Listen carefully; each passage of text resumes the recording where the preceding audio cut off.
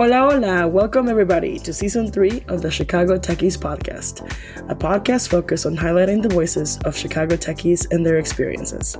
This season, we'll be hearing from seasoned entrepreneurs to rising stars making their mark. We'll dive into their triumphs, their challenges, and all their unique experiences that have shaped their journeys. I'm Ceci Fischer-Benitez. Thanks for joining us.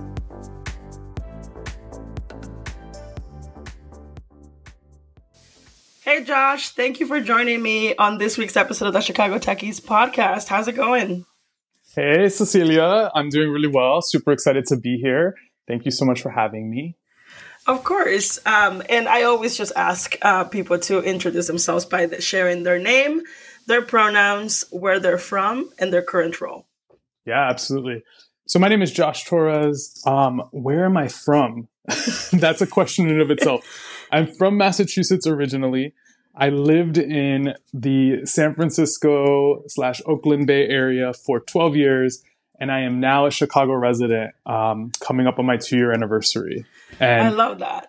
Yeah, and I'll just throw out too, my family is from Puerto Rico, so that's also, an answer I sometimes give when people ask where I'm from. Sure, I mean, that's, repping culture. So I usually start these conversations by asking folks, what did they want to be when they grow up? When they were little, let's go back to little Josh and let's ask him, what did you want to be when you grew up? Yeah, that's such a great question. I was an only child for 10 years, so I was an avid reader, and I always wanted to be a writer. But then as I kind of thought more about that, and as I got a little bit older, I think as I started to think about careers, I really wanted to be an attorney. And I even went to school pre-law in my undergraduate before I switched my majors. And I think I landed on attorney because I loved reading, I loved words, I loved the English language, but I also really love to argue. And that has stayed consistent. All of those things have stayed consistent. I am still an avid reader. I love to write, and I still love to argue. So I love that. Did you, by any chance, think about journalism as well, or was it just kind of law from the beginning? I think it was law because I think I always wanted to be in a courtroom. I think I didn't realize it, and I guess in hindsight, I now see I also was always an advocate for justice. So I wanted to be a criminal defense attorney. I think I always wanted to represent people and help them in getting justice. That's really cool. So, I guess let's fast forward to the college experience. What was your experience kind of transitioning to college? And, what you mentioned switching your major. So how did you navigate the college experience? Yeah, really, really great question. College was an interesting one for me. I had a really great role model in my mom. My mom, I have to always give as many shout outs as I can to, was a young, single, teenage mom. She had me when she was 17 and dropped out of high school and got her GED and then went on to college, right? So she always set an example of education being this avenue to bettering myself, right? I saw it through her and the work that she committed to getting her undergraduate degree. And then she went and got her master's, and my mom now has her PhD. Wow. And yeah, so she's more educated than I am. And I think I always saw that and I was like, okay, well, college is a definite. I know I want to go to college. I know that's the next step for me as I was thinking about graduating high school. And I got into a lot of schools, and I made the decision ultimately to go to Northeastern University out in Boston. Mm-hmm. And that was a fantastic experience. I think Boston is an incredible city for studying. There's a stat out there. I think 1 out of 6 people you meet during the school year is a student, because it's the highest concentration of colleges and universities anywhere in the country. And that was an incredible experience to just be in that mindset and meet people and have my community expanded in such a way. Mm-hmm. But as I mentioned earlier, I went into college pre-law, criminal justice pre-law, and was really ready to just be an attorney and be on that path, go to law school. And my first semester, I realized that I didn't love studying law and I didn't love what I was learning about our justice system, but I kept coming back to writing, which is something else I mentioned that I had a passion around. So my freshman year English teacher actually had a conversation with me and just reinvigorated my passion for writing. And, you know, I always say, like, people reflect things back to you at the right moments. And I think she was just like, this is something you're really great at. Have you considered just doing this as your major? And I didn't really know what that meant. And I was having a lot of conversations with her around, you know, well, I really want to be an attorney. And she was like, you can be an attorney with an English degree. She was like, that actually will set you up for a lot of success in like reading documents and being able to have a strong understanding of English. So I was like, okay, well, like, yeah, let's switch this up. So after my first semester, I switched my majors and became an English major, which I think was one of the best decisions of my life. I think it helped me lean into more of a creative education, a liberal arts education, if you will. And I think I really thrived in that environment. I will say the other side of my college experience was me leaning into doing the most. And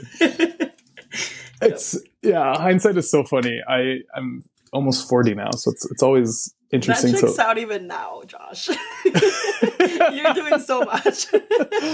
Well, it's always, I like look back and I'm like, oh, I've been doing this for so long. But yeah, when I was on college, I was like, let me be involved in everything from student government association and having an impact in, you know, student representation and being a diverse voice at that table and really working with our administration to make sure that things happened and, you know, students of color weren't forgotten about when like Greek life was advocating for all of their needs and had strong representation. So yeah, I did like student government association. I was on the executive board of the Latin American Student Association. I, you know, also worked at the Latino Student Cultural Center. I also had a bunch of jobs to like pay for things because no one was paying for anything when I went to school except me. Yeah. So I was just juggling a lot and in a lot of different communities as a result, and just starting to understand what that meant and the power of connecting with folks and getting an education, you know, in the classroom. But I think more so, and I say this a lot to folks, like I think college is great and you can get an amazing education, but you know, the internet is free and there's a lot of education online. But college itself as an experience for me was an education. And I feel like I met so many incredible people and I learned how to be in spaces that I think really allowed me and set me up for success later on in life. Yeah, I mean, I resonated with a lot of what you said. I think we have a lot in common. I think I was kind of one of those same folks that kind of wanted to be involved with everything. You know, I was a resident advisor too. I was part of like the Latino student organizations, the LGBTQ student organizations. Definitely can relate to a lot of what you talked about. But it does sound like you had a really good foundation and the kind of the support that you needed to kind of guide you in the direction that you wanted to go. When did your path kind of started taking you into the tech adjacent community that kind of, you know, shaped your career? Yeah, totally. So that didn't actually even happen until years out of college. So the last piece that's missing from this story is I also became an activist in college, and I was kind of really infatuated and drawn to the importance of the environmental movement. So I actually started a student organization co-founded with a coalition of other incredible student leaders across the state of Massachusetts called Students for a Just and Stable Future. And we were calling on Massachusetts in 2009 to be a leader and to go 100% clean electricity. So yeah, decades ago, we were beating this drum and trying to bring attention to what I still think is one of the most important issues that we are facing as a global community. And through that work, one of our partners was Wells Fargo. They did a lot of work with us, gave us a lot of funding. And from being in that space and having the relationship I had working with representatives from Wells Fargo, I actually was offered a job. So that landed me. Wells Fargo is located in San Francisco. They're headquartered out there. One of the vice presidents directly offered me a position to join the sustainability team at Wells Fargo. So this 21-year-old me was like, this is amazing. I get to do this work I'm really passionate about. I get to move to California, which was, where I wanted to be anyway. And just felt like I had landed my dream job, right? And then I moved to California. I do this work for about a year, and I find that it's just not what was promised. I think I was really bright-eyed and bushy-tailed and wanted to have a lot of impact. That's just who I am as a person. And I was finding a lot of limitations, and I wanted to just be doing more. And came to the realization that I wanted to pivot. It wasn't going to be for me. And so I'm in San Francisco. A year in, I'm starting to meet people, and I'm having this conversation with friends at the time. And yeah, like I said, we're setting the scene. 2009, I think at this point, 2010 probably, San Francisco Bay Area. Web 2.0 is at its height, right? This is, we just are in a world where Twitter is a brand new app. We are seeing, Snapchat has just hit the scene. It's a very exciting time for tech. And I knew nothing about tech. So when you're saying like, what is my experience? I was a consumer of these products and never, ever saw a path. I didn't have anyone I knew that worked in the tech industry. I started to make those connections when I moved to San Francisco. And as I was having those conversations with friends, a friend was someone I was friends with was just like, you should apply at this company I just started working at. It's amazing. And, I think you'd be such a value add, and let me talk to my manager. I think we should bring you in and get you an interview. So I went in and interviewed at this company. It was a company of about 60 people at the time. And I knew nothing about what they were building. I knew nothing about the company. But I came in to join the support team, and that company was Square back in 2011. And it just, so I don't know, every time people are like, how did you get into tech? I was really lucky. I was in the right place at the right time, and I got in early. So I always just recognize the like immense privilege, because I know everyone afterward and still is like very much about breaking into tech. I just happened to be in San Francisco, and this opportunity presented itself. And it just really set me up for success. I was able to kind of have that impact that I was craving, that I wasn't getting at Wells Fargo, and really start to just like implement things and see the way that it was improving operations, efficiency, customers, just really having an impact on their small, medium businesses.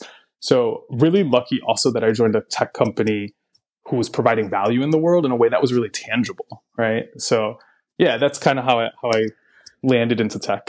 Yeah, I mean, that was like the beginning of Square, essentially, when they were, they like were disrupting like TechCrunch and everything. So that's wild. So you spent almost a year there, right? And then you moved on. I was at Square for about a year, and it was a rocket ship for sure. I think I was, like I said, employee number 60. And when I left, it was like 500 people. Amazing place. I left for another opportunity and joined an even smaller tech startup that was in the same arena, still focused on small, medium businesses, but was building restaurant reservation software that was competing with OpenTable at the time. And that was super exciting. We were a team of 12, and I was with them for about a year and a half up to acquisition. And we actually were acquired by Yelp. So that was also just like an exciting ride for a different reason. And I learned a lot. I learned about how, like at Square, we were hiring like nobody's business and growing the company. And then at, it was a company called Seat Me before it was now Yelp Reservations. That was just so different because we weren't really growing. We were doing what we could with the small team that we had. And it was just totally different lessons learned, and just really exciting and really like close-knit relationships that I still have to this day. And then got to see what it's like to be acquired by a company and what that kind of journey is like. And then I will say, I ended up leaving. I didn't end up wanting to go work for Yelp. I exited after the acquisition. And then I joined a small company again named Asana as employee number 30. Not so small anymore. Not so small anymore. I was there for about 4 years. And also just like, I don't know, all of these places I often will say are like some of the best places I ever worked. I got really lucky in my tech journey. I think there was a lot of supportive leadership, really amazing people that I worked with. I learned so much and really had a safety net to just be supported in my growth, and, you know, got to advance my career a lot at all of these places, but especially at Asana, where, you know, when I exited that company, I was a marketing manager, leading a team, really having an impact across all lines of business, from where I started in customer operations to transitioning to marketing, and then also starting to have an impact on DEI, which started to become more of my focus. Yeah, I mean, I was going to ask, like, I mean, it likely is similar to what happened in my story when I transitioned to tech. I started noticing all of the, you know, issues around us, right? That there's not a lot of people that look like us in these spaces. And I was curious if that was kind of like your introduction as well to like diversity, equity, and inclusion, as you join all these companies and kind of work with potentially, you know, creating their first ERGs and whatnot. So what was that experience for you that kind of led you to get a little bit more involved in that space? Yeah. I think it connects to what I mentioned earlier, right? Like I've always been about community. Like for me, the people I work with also drive why I work at a place. And culture to me just like really mattered. And it was really exciting to see so many startups care about culture, care about people.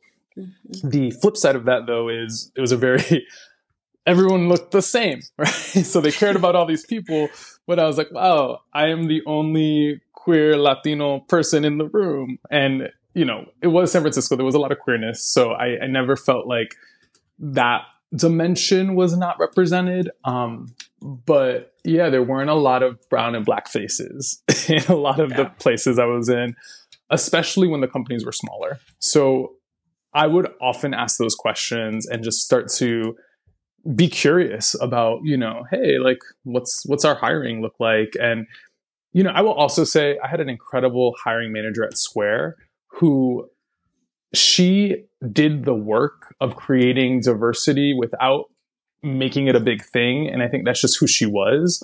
So our support team, she was like, we need to represent the people that we're supporting. And I need people from like diverse facets of life. And, you know, she gave me a chance because she was like, wow, you've done so much in, you know, your short career. She's like, but I can probably throw things at you and you'll figure it out. And you know, you're very adaptable is what she saw in me. Yeah. So she took a chance on me, which, you know, now fast forward, that's the playbook for how we think about like skills-based hiring and transferable skills. She just was, you know, ahead of the game and just how she was building her team. So that had a really big impact on me, seeing the way that she built her team and was thinking about, you know, what's missing here, who could add something and, you know, close some of the gaps we have. So when I started to be in positions where I could hire, that's kind of what I started thinking about. And I started to think about who are we missing on this team? What kind of perspective could really help us to be more innovative? Who's going to just change things up, right? I will say that like the conversation started to shift just in the environment of tech, and started focusing more on DEI. So while I was at Asana, I did start 2 ERGs, both the People of Color ERG and the Pride ERG. And it was a lot of work, is what I'll say about that. Yeah. So now I know that you spent, you know, quite a few years at Asana before you transitioned to your next role at the Kapoor Center, where you also kind of spent quite some time. I think I can see the dots aligning of like, you know, your kind of passion for community and wanting to advance more people in these tech roles. Can you talk a little bit about that role that you held at the Kapoor Center as well? Yeah. So when I left Asana, I knew I wanted to work more directly on diversity, equity, and inclusion. I saw the need for us to just create more opportunities for our people, right? Like that's the thing that I would always bring to conversations is I don't even think I'm the smartest person in the room and I have a job in tech. And I was like, I would be so humble about that. But I'm like eager to learn. I have capacity to just like learn and want to do things and want to have an impact. So I was like, we are just missing out and there's such opportunity. And I was like, I can go back to my communities and I can bring you smarter people. So I really wanted to focus on that. Also because one of my favorite parts about being a manager was the people management of it all. Mm-hmm. So I just was like, there's an opportunity for us to develop folks and just like more people could experience what I've experienced, which is all of the life-changing opportunities that tech afforded me. In, financial opportunities and just, community building and networking. So I did transition and I got a role working at the Kapor Center that was specifically focused on increasing diversity in tech. And my original role there was the Latinx in Tech program manager. And under that role, I had just the directive of establishing a national program that would help us to support, bring together, convene, and really just empower Latinx in tech. And that was really exciting. I enjoyed doing that for a long time. Eventually, I got promoted to be director of tech talent advancement, which just meant that I was thinking more broadly. It wasn't just focused on Latinx anymore. I was thinking more broadly about advancement, right? Yeah. Because when we think about increasing diversity in tech, I think a lot of folks are really focused on recruiting and helping people break in, which I was like, great, we need people focused on that. We just can't have everyone focused on that because what I would see, what my own experience was, is once you're in, how are you advancing and who's supporting you on that path? Because getting in is step one. And then it's just like, whoa, I'm in this environment that is so foreign to me. And I don't have any mentors or people that look like me that I can kind of like ask for help. So I kept talking to a lot of folks, the numbers are low. I think it's like 3% represented, but I find the community and I talk to folks and it was the same story over and over again. So I was like, we're missing the opportunity to help folks that are already in tech. So that's what I brought to the Kapor Center and really kind of created programs around in terms of just helping to convene folks who were already in tech from our communities. So I got to do a lot of incredible work, building out conferences and events, and also a leadership development program called LTX Level Up, where we actually brought together, I want to say it was like 10 leaders across different companies, all working in tech at like junior to mid-level, and gave them an executive coach for 6 months, gave them, we did 2 overnight retreats, we had convenings, and help them to create community with each other, but also really focus on their leadership development. Because I believed that with intention and with attention on them, that they would advance more quickly. And we saw incredible results from that program.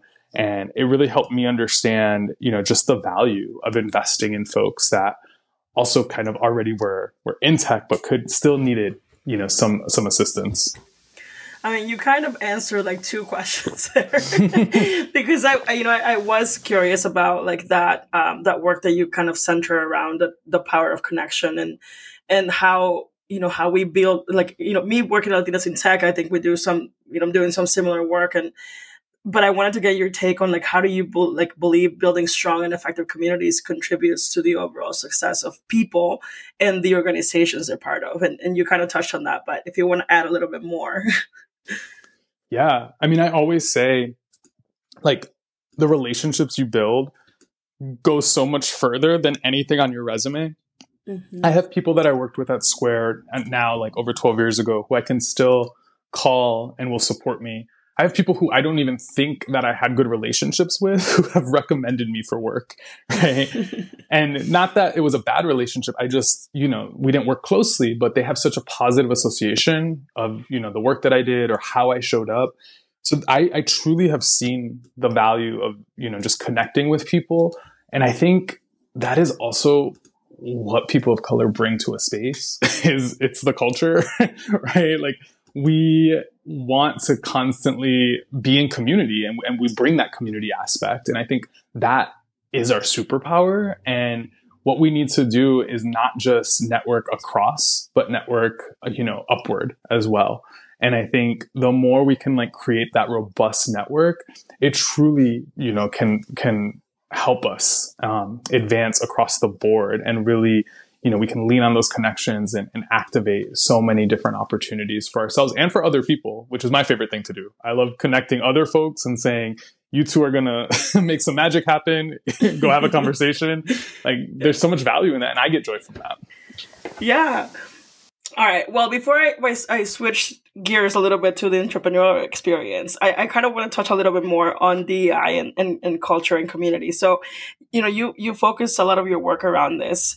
Can you share a couple of key challenges that you kind of, have seen in your career when it comes to this DEI work? And, after George Floyd, there were so many pledges that are now basically expiring. And, we're seeing all these layoffs that are happening, and with DEI being the first roles that are like being axed out of these companies.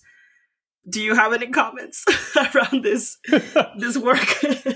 Yeah, we could do a whole nother podcast on the comments I have around this, but I'll try to be succinct. I think I see this in a couple different ways, especially because I was so invested in this work before George Floyd. And I always look at things in like a historical context, right? Mm-hmm. I think that the tech industry was activated to work on DEI initiatives in a more directed way after the Reverend Jesse Jackson came to Silicon Valley, had meetings with like Google execs and other folks, and pretty much pushed on them to release their diversity numbers because we knew that there was a problem here. And once that happened, that's when you first started to see these roles appear at companies. So I will say prior to 2015-ish, there wasn't a conversation. These roles didn't even exist, right? People were in HR, but they weren't really doing DEI explicitly. You didn't have like a chief diversity officer. And then you started to see it. So you started to see pre-2020, there was like some movement and everyone kind of had a chief DEI officer. DEI teams were being more invested in. There was a conversation around the need for diversity. And even as that started, there was a lot of pushback, right?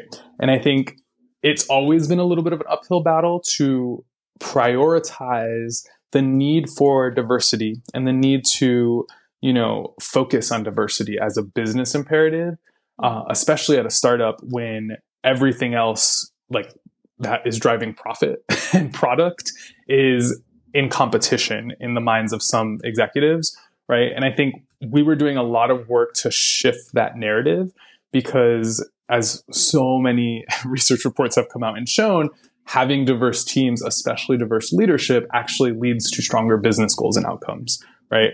The true value of diversity is having diversity of lived experience, diversity of thought in a room so that you can have better innovation, right? The productive tension you have from being able to cross-pollinate and have people challenge thoughts and ideas is what gets you to the best possible innovations.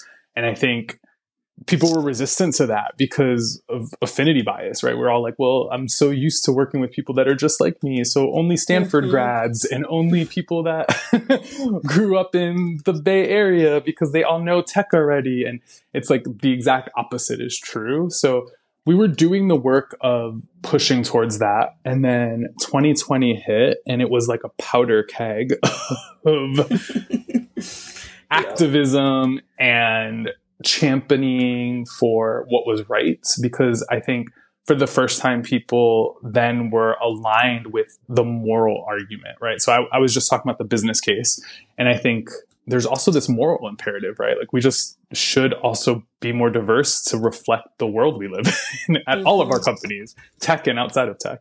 And that's just not the case. I would say it's even more important in tech because, again, we are creating, tech is the cutting edge of innovation and is creating projects at scale that are having an impact globally. So it's super important. And so George Floyd was murdered, and all of a sudden, all of these pledges come out, and it's like, let's all rally around this. Let's all put money and resources. And it was almost like, this is an opening. Like all of the work that we've been doing for the past 5 years, now has this inflection point where we're like getting funding and there's attention and people are ready, right? And I think the work moved and started to be mobilized in a really beautiful way. And now we're here in 2024. And so much of that is being reversed. And I would say DEI is actually under attack in a lot of ways, with affirmative action being repealed, and just these attacks generally on DEI programs and language and inclusivity. So I think it's more important now than ever, but I will say it's always been a fight. That's the takeaway that I tell folks. Like, this is not new to the folks that have been in it for a minute. And I will say for me, it's always been movement work. Like, I started by saying I'm an activist. I think this is activism as well, right? We're talking about getting folks high wage jobs, giving them access to jobs that other people have that are high wage, that are innovative. And I believe it's what's right in terms of equity. And yeah, I don't know. I just think, how do I want to say this? It's fucked up. It's fucked up, yeah. I mean, a lot of these companies just jumped on the bandwagon at the moment because it was, they were seeing, because like you said, maybe for some it was a moral imperative, but for others it was probably just fashionable. And, and it just seemed like very in vogue to do so. I don't know. But yeah, it's definitely really, really messed up. Yeah. And there was not a good structure, I guess. Yeah, what you said just reminded me too. Like, the way I frame this usually is companies get internal pressure from their own employees. Like, even when a company's not diverse, people are starting to beat the drum and like ask those questions. So they're hearing it internally from their employees. Then they're hearing it externally from their customers. And I think like at that moment when George Floyd happened, everyone was making statements and there was almost this social pressure, which I think is also an important tool to leverage, because we can push with that social pressure, right? It's like, no, this is the trend. And even if it's trendy, I'm like, okay, I don't care if that's the reason you're jumping on, but like, do some of the work. So however people get there, I'm like happy if they're doing the work towards what's right. So yeah, no, totally fucked up. And hopefully we can move past this moment. But yeah, what I was going to say and connecting it to activism is like DEI work, diversity, equity, inclusion work has always been tied to undoing a lot of the like racism in our society, right? So when we're training managers on how to like hire and like think about managing their bias, it's like, this is stuff that is pervasive in society. So we are working on this issue in tech companies, but it's also like prevalent everywhere else, right? So it's difficult, because if it was easy, I often say this to companies that I consult with, if it was easy, if people had a solution or a playbook, everyone would be making copies of that and distributing it widely. Yeah. And we do not have that. So we're going to constantly be just like working on this and finding ways that work for different organizations. Yeah, I keep seeing headlines about how I think late last year, the Oklahoma governor signed like a ban in DI programs at public universities. And I'm just kind of like, WTF, where are we headed? I mean, why? I feel like, as you talked about having the moral imperative to do the right thing, I feel like people should have known that, or at least companies should know that it doesn't expire. The moral imperative doesn't expire. You need to continue this work. Anyway, but let's just shift gears because I'm getting mad. Yeah. So I want to talk about your work with also like with founders in the entrepreneurial landscape. You are supporting organizations who work with entrepreneurs. They know that about you, and you also have your own company. So I want to hear about your some of the initiatives that you're working on or projects that you're working on, and that you're particularly proud of, especially in those that are aimed at increasing representation in tech, but also in the founder world. Yeah, absolutely. as I started this conversation by saying I did too much in college, and you reminded me I'm still doing too much. I do a lot. And part of that is because I love finding the through line of all of the things that I get really passionate about. And I think I started to realize when I was at the Cape Horse Center, just like what I loved. And what I love doing is connecting with folks and helping them advance in their career, whatever that may be. If they're an employee, like helping them and coaching them on that path. And I will say, like, so I'm an executive coach. I primarily work with underrepresented folks and help them to advance more quickly into senior leadership. That's the thesis of my business and my coaching. And I am lucky and privileged to be a coach because I got coaching, right? It was a benefit when I worked at Asana. I continued to get coaching when I was at the Cape Horse Center. And there's such a value in having that type of support system that, again, I don't think I ever even knew was a thing. And I think in a lot of industries and a lot of tech companies even is still not a thing for a lot of folks outside of executives. And I will say, this is like the worst kept secret, but I still feel like no one knows it. Executives are not like in a room making decisions by themselves. Executives have a team of support people, from their coaches to gurus to therapists to whoever it is, but it's a team of people that are helping them think through these things and make these big decisions, right? They're not making them in a vacuum. They're also talking to their board. They're talking to their other execs. And I think once I realized that, I was like, oh, I need to set up my own support system. And I also want to be the support system for other folks. So that's where my coaching practice was kind of born out of. And it also, again, was a coach reflecting in me, a Latina coach, Dr. Cristina Villarreal, shout out to her, for planting the seed in me, because we co-developed the Latinx Level Up curriculum together. And I think she saw in me my coaching ability before I even was ready to step into that.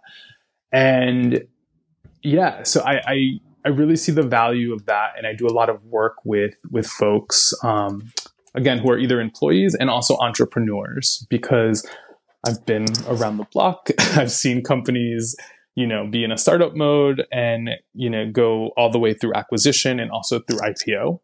So both Square and Asana IPO'd, and I was a shareholder for that time. So I've just been around while those things have happened and have a lot of experience navigating startups and understanding what it takes to build successful startups across the board, especially because I was an employee at such an early stage at a lot of these companies.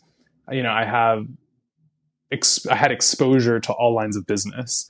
So I do work with founders on a one-to-one basis. I've also developed a lot of founder support convenings and activations and workshops. So one of the other jobs I have is I do a lot of collaboration with Black and Brown Founders, which is a nonprofit that supports Black and Brown founders. It's an incredible organization. It's been around for about 7 years, I want to say now.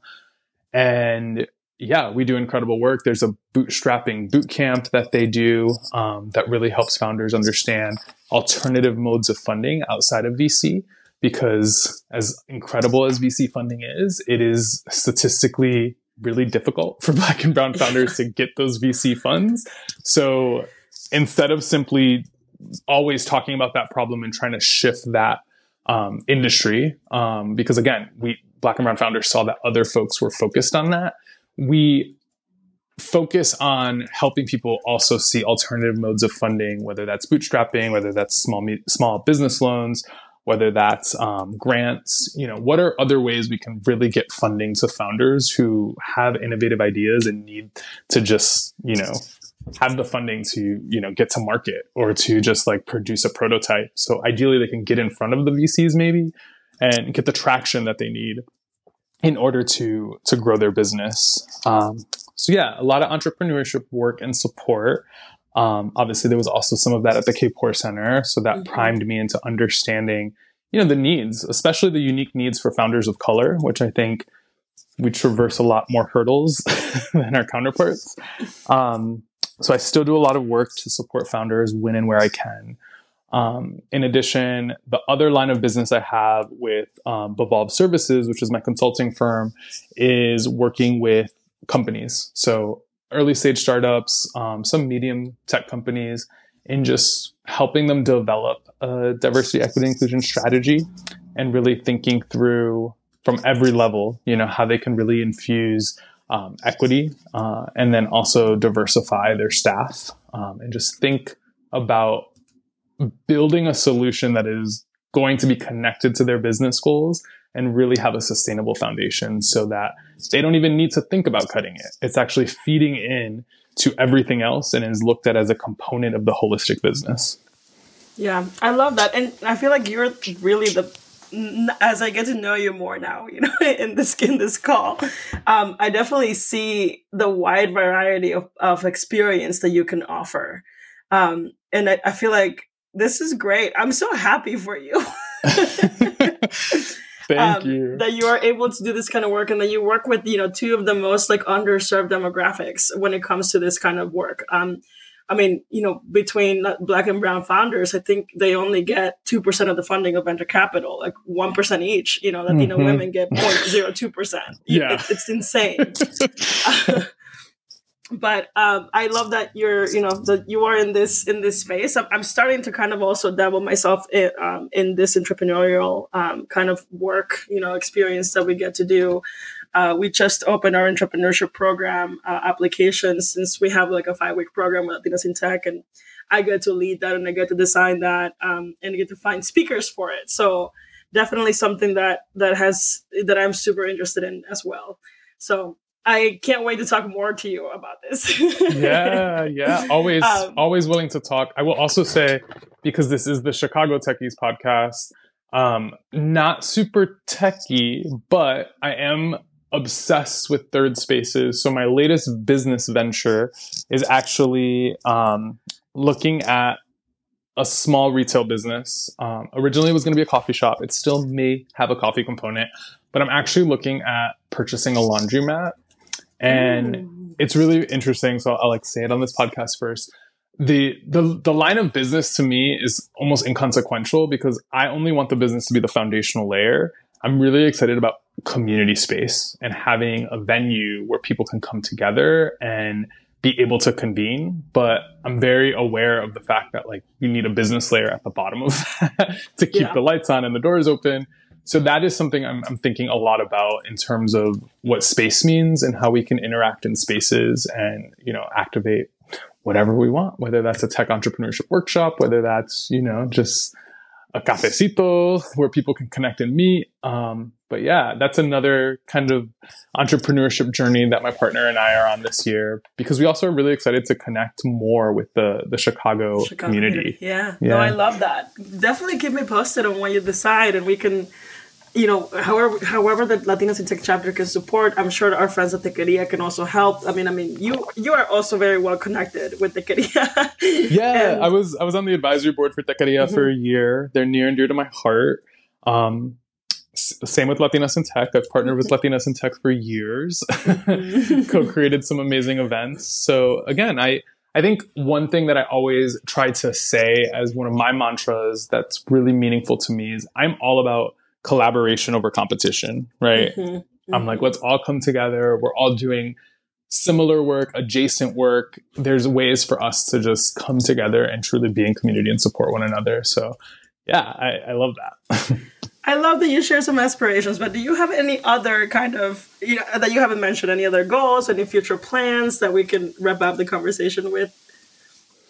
Yeah, I am always thinking about how to create stronger coaching programs. And I actually am thinking about building something out more for entrepreneurs in the coming years, especially as I go on this journey in a more direct way, right? I feel like my consulting firm has been running for about 3 years, and that's been great. It's all been virtual. It's been a one person shop. But I'm really interested in what it looks like, again, to build out a retail space and potentially have a staff. And as I learn things, how can I build out programming to kind of put that information out into the world, right? Again, I don't want to gatekeep anything. I'm always how do I connect? So I think there's something that's also bubbling there where I build in public or, invite people in to just convene and have conversations where I think we can learn from each other. So Nothing direct right now, but I will say, like, just give a shout out to my business, volved Services. I'm always also looking for clients. I have about 2 slots open at the moment. So yeah, if people are looking for coaching, I'm here to support on whatever journey you might be on, whether you're an employee or whether you're a founder. Awesome. And then also if your business has needs in terms of DEI strategy, that's also, an offering that I have. There you go. And I'll make sure to mention this also in the show notes.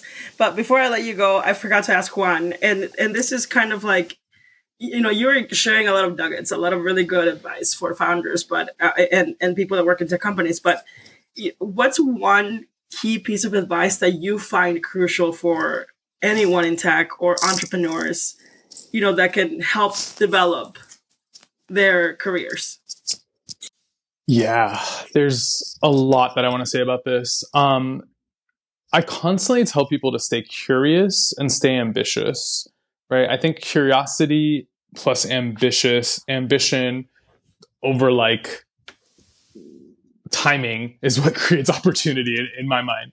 And I don't know, I think that's what I've always been driven by, is just like asking questions. And, there's like some cliche stuff out there, like, if you don't know how to do something, say yes and then figure it out. But like, that has truly been how I've navigated my career.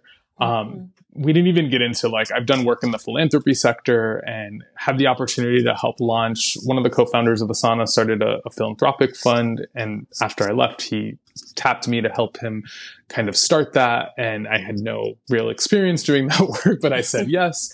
And I think it's like opportunities like that come up that might not feel fully aligned can sometimes really open up beautiful spaces where you learn a lot and you also, can pivot in really interesting ways, which again, I think is what tech is about. Like, I think leaning into those pivots and being open to whatever innovation is coming your way for your own career, right? Like, so it's almost like look at your career like a product, right? And have a product roadmap, but be open to the pivots that are going to come along the way as, the market is shifting you.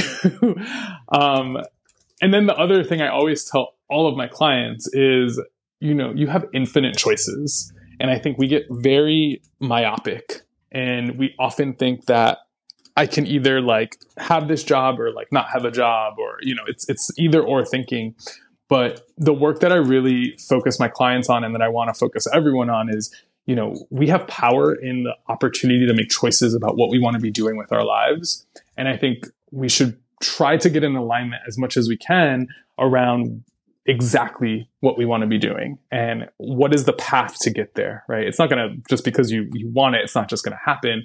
But at least if you can get clear on that, and then again, be open to the pivots, I think you can just like find a lot of happiness and just understand that, choice to me is ultimate liberation. So if you can create more choice in your life, that can sometimes be difficult too, because people are like, I have too many choices.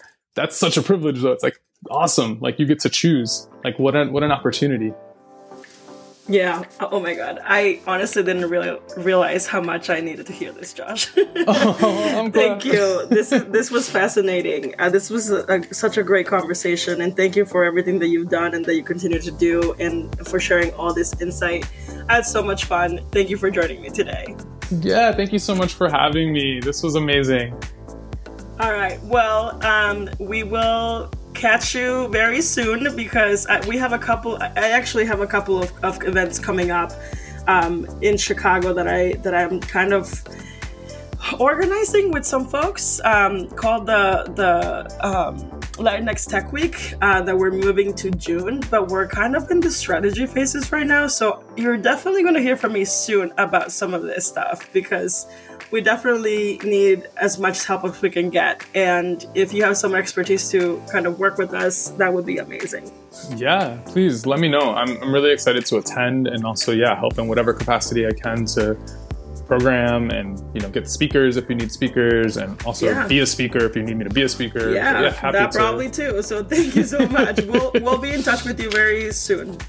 Okay, sounds good. Have a good weekend, and I'll talk to you soon. Too.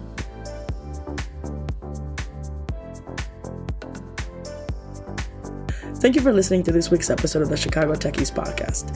If you enjoy listening, don't forget to subscribe, share, and leave a review on iTunes. Let's continue the conversation on social media. We are at Chicago Techies on all social media platforms. Thank you again, and we'll see you next week.